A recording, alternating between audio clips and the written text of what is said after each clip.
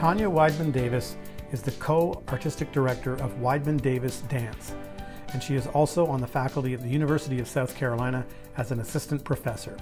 Tanya has had an extensive career as a dancer, choreographer, and teacher. She continues to perform, research, choreograph, teach, and importantly, to collaborate. A recent work of Weidman Davis Dance is called Migratu's Ataraxia. It's an amazing performance that combines elements of dance, antebellum architecture, the visual arts, history, and where the evening finishes with a curated dinner. It is a great example of their interdisciplinary approach to performance that demands collaboration with other artists. Learn more about this show by going to pbs.org and searching Migratus, and that's spelled Migratuse. This interview is sponsored by the South Carolina Arts Commission and Nephron Pharmaceuticals. My journey into dance started very early. I started dancing at 3 years old here in Chicago, Illinois, where I am right now. And I originally was ice skating, and I kept getting a cold on the ice skating rink. And so my mom was like, you know what, let's shift to something else. So we shifted to dance, and I started ballet classes, and I studied in Chicago until I was 17. And at 17, I moved to New York and started dancing with the Dance Theater of Harlem. So I started a professional dance career really early. From really, I was in the Dance Theater of Harlem school for about a year. So after that, then I transitioned into the actual company, the professional company, as an apprentice. And I went up the ranks in that company from apprentice to principal dancer.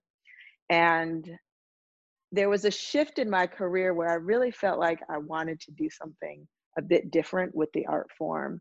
And so I started to work with other choreographers. I went and danced with Alonzo King's Lines Ballet, Complexions Contemporary Ballet, Joffrey Ballet, who else? Cleveland San Jose Ballet. I worked with Donald Byrd, who was a choreographer that worked in New York.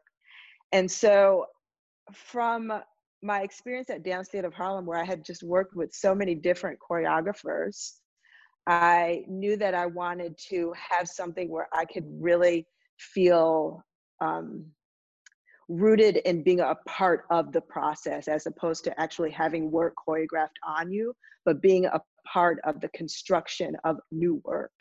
So that really sparked my interest in choreography. And at Dance Theater of Harlem, I met my husband, who's actually on faculty with me at the University of South Carolina. And we were both dancing at Dance Theater of Harlem, and we were both looking for something else. And so we started to dance with other people, but then we honed in and decided to start our own dance company. What was the vision? Well, we've always thought collaboratively. So our vision was really to use movement as our catalyst to create art. So we're interested in collaborating with visual artists. We're interested in collaborating with architects. So using dance as our platform to really create these interdisciplinary experiences in art, and a huge social justice component to that as well.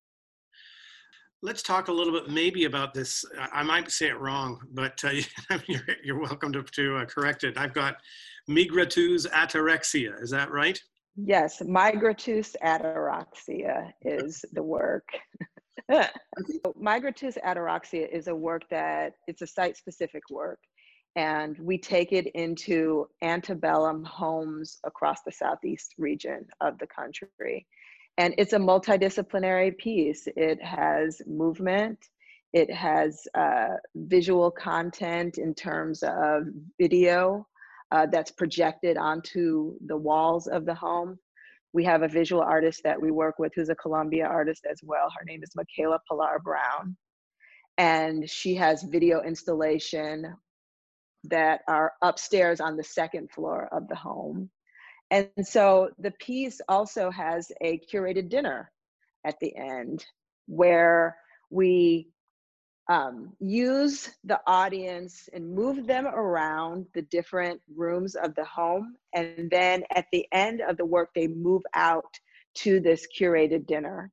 And we use a local chef wherever we perform. And this dinner is curated by Myron Beasley, and he's our culinary anthropologist who's a part of the production. We have a dramaturge, Gina Kohler, who works with us as well. And it's a full evening, immersive production that is site specific. And it's a work that I think is really the biggest scale work that we've ever done. Every time we mount it, it's a huge pre-process that has to actually manifest in order for the performance to take place, because each home we go into, the furniture has to be taken out of the antebellum homes. And we have to map the performance, so decide which rooms each section is going to be in, and then how we're going to move the audience around in the space to get them to do what we need them to do to create the flow of the performance that leads to the dinner. Sounds like the audience is their movement. I love that you have obviously the dancers moving, but it's kind of cool that you also have the participation and the movement of the audience. What role does that play kind of in the overall evening? Is the role that the audience plays in this performance? Yes, so it's really immersive, as I said before. What happens is the audience becomes a part of the production. From the very beginning, we have an actor that narrates the beginning of the piece, and he's actually throughout the work, but he meets the audience first outside of the antebellum structure, and then he brings them into the space. And so each person that's a part of the show actually is moving the audience around to these different spaces that we actually want you to be in. So there might be points in the work where we actually touch the audience, or we may guide them, or we may give them a look, and then they know to follow us to go to the next site. So, I mean, and every night it's different. You never know what's going to happen. Tell me a little, you mentioned that there's a huge social justice component to your themes. So I'd like to talk a little bit about your intention as an artist, and maybe kind of build on other themes that you hope to achieve with your art form.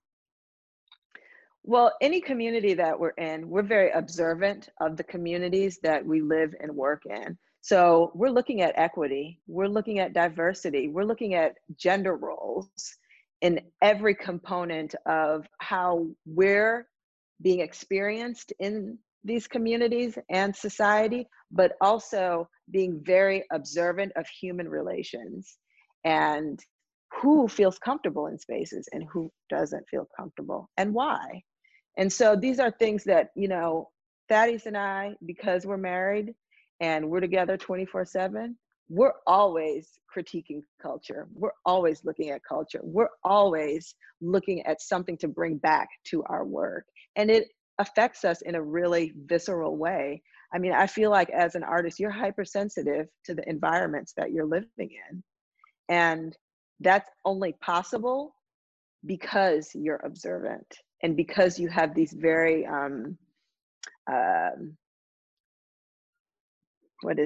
sensory perceptions of how people are negotiating space and negotiating time and negotiating touch. Like, just looking at people, like now, touch is a really political thing. Mm-hmm. We are going to shift in terms of how we interact with each other. Eye contact is very political now. So, you know, who's suspect and who's not? Which bodies are suspect and which bodies are not? Are you suspect when you have a mask on, when someone can't see your face? So all of these politics of how we're negotiating with each other on a daily basis are just really intriguing to us. Let's talk a little bit more about 2020. What's on the horizon, and what are some of the challenges here? Being a dancer and a choreographer and putting shows together in 2020. The challenge, I think, right now is people are really struggling with, do I put content out on this digital form, or do I just sit back and think about what I need to do to sustain myself without being like this? Like, I gotta have people talking about me and, making a buzz about what I'm doing. And, really, I mean, what's the value in that at this particular point? Are you just exhausting yourself to create something that is not sustainable? What are you going to do with your work, your artwork, that won't tire you out and will actually be productive work that maybe right now you're not supposed to be visible? Maybe this is a time for us to think about what we want to do in a really sustainable, honest way, so that when we come back, we can actually do the work that we want. So I know in my industry, there's a struggle with that, content production, and the value of that right now.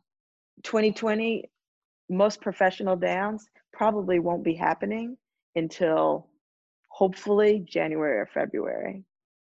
But we don't even know. Like, we may get to December and realize that, yeah, it ain't gonna happen. I mean, we got to really be honest that things are not getting better, and going back into the theater is not a smart choice. What do you feel like is most unique about dance as an art form? Well, dance is about the human body, and it's about the body in action.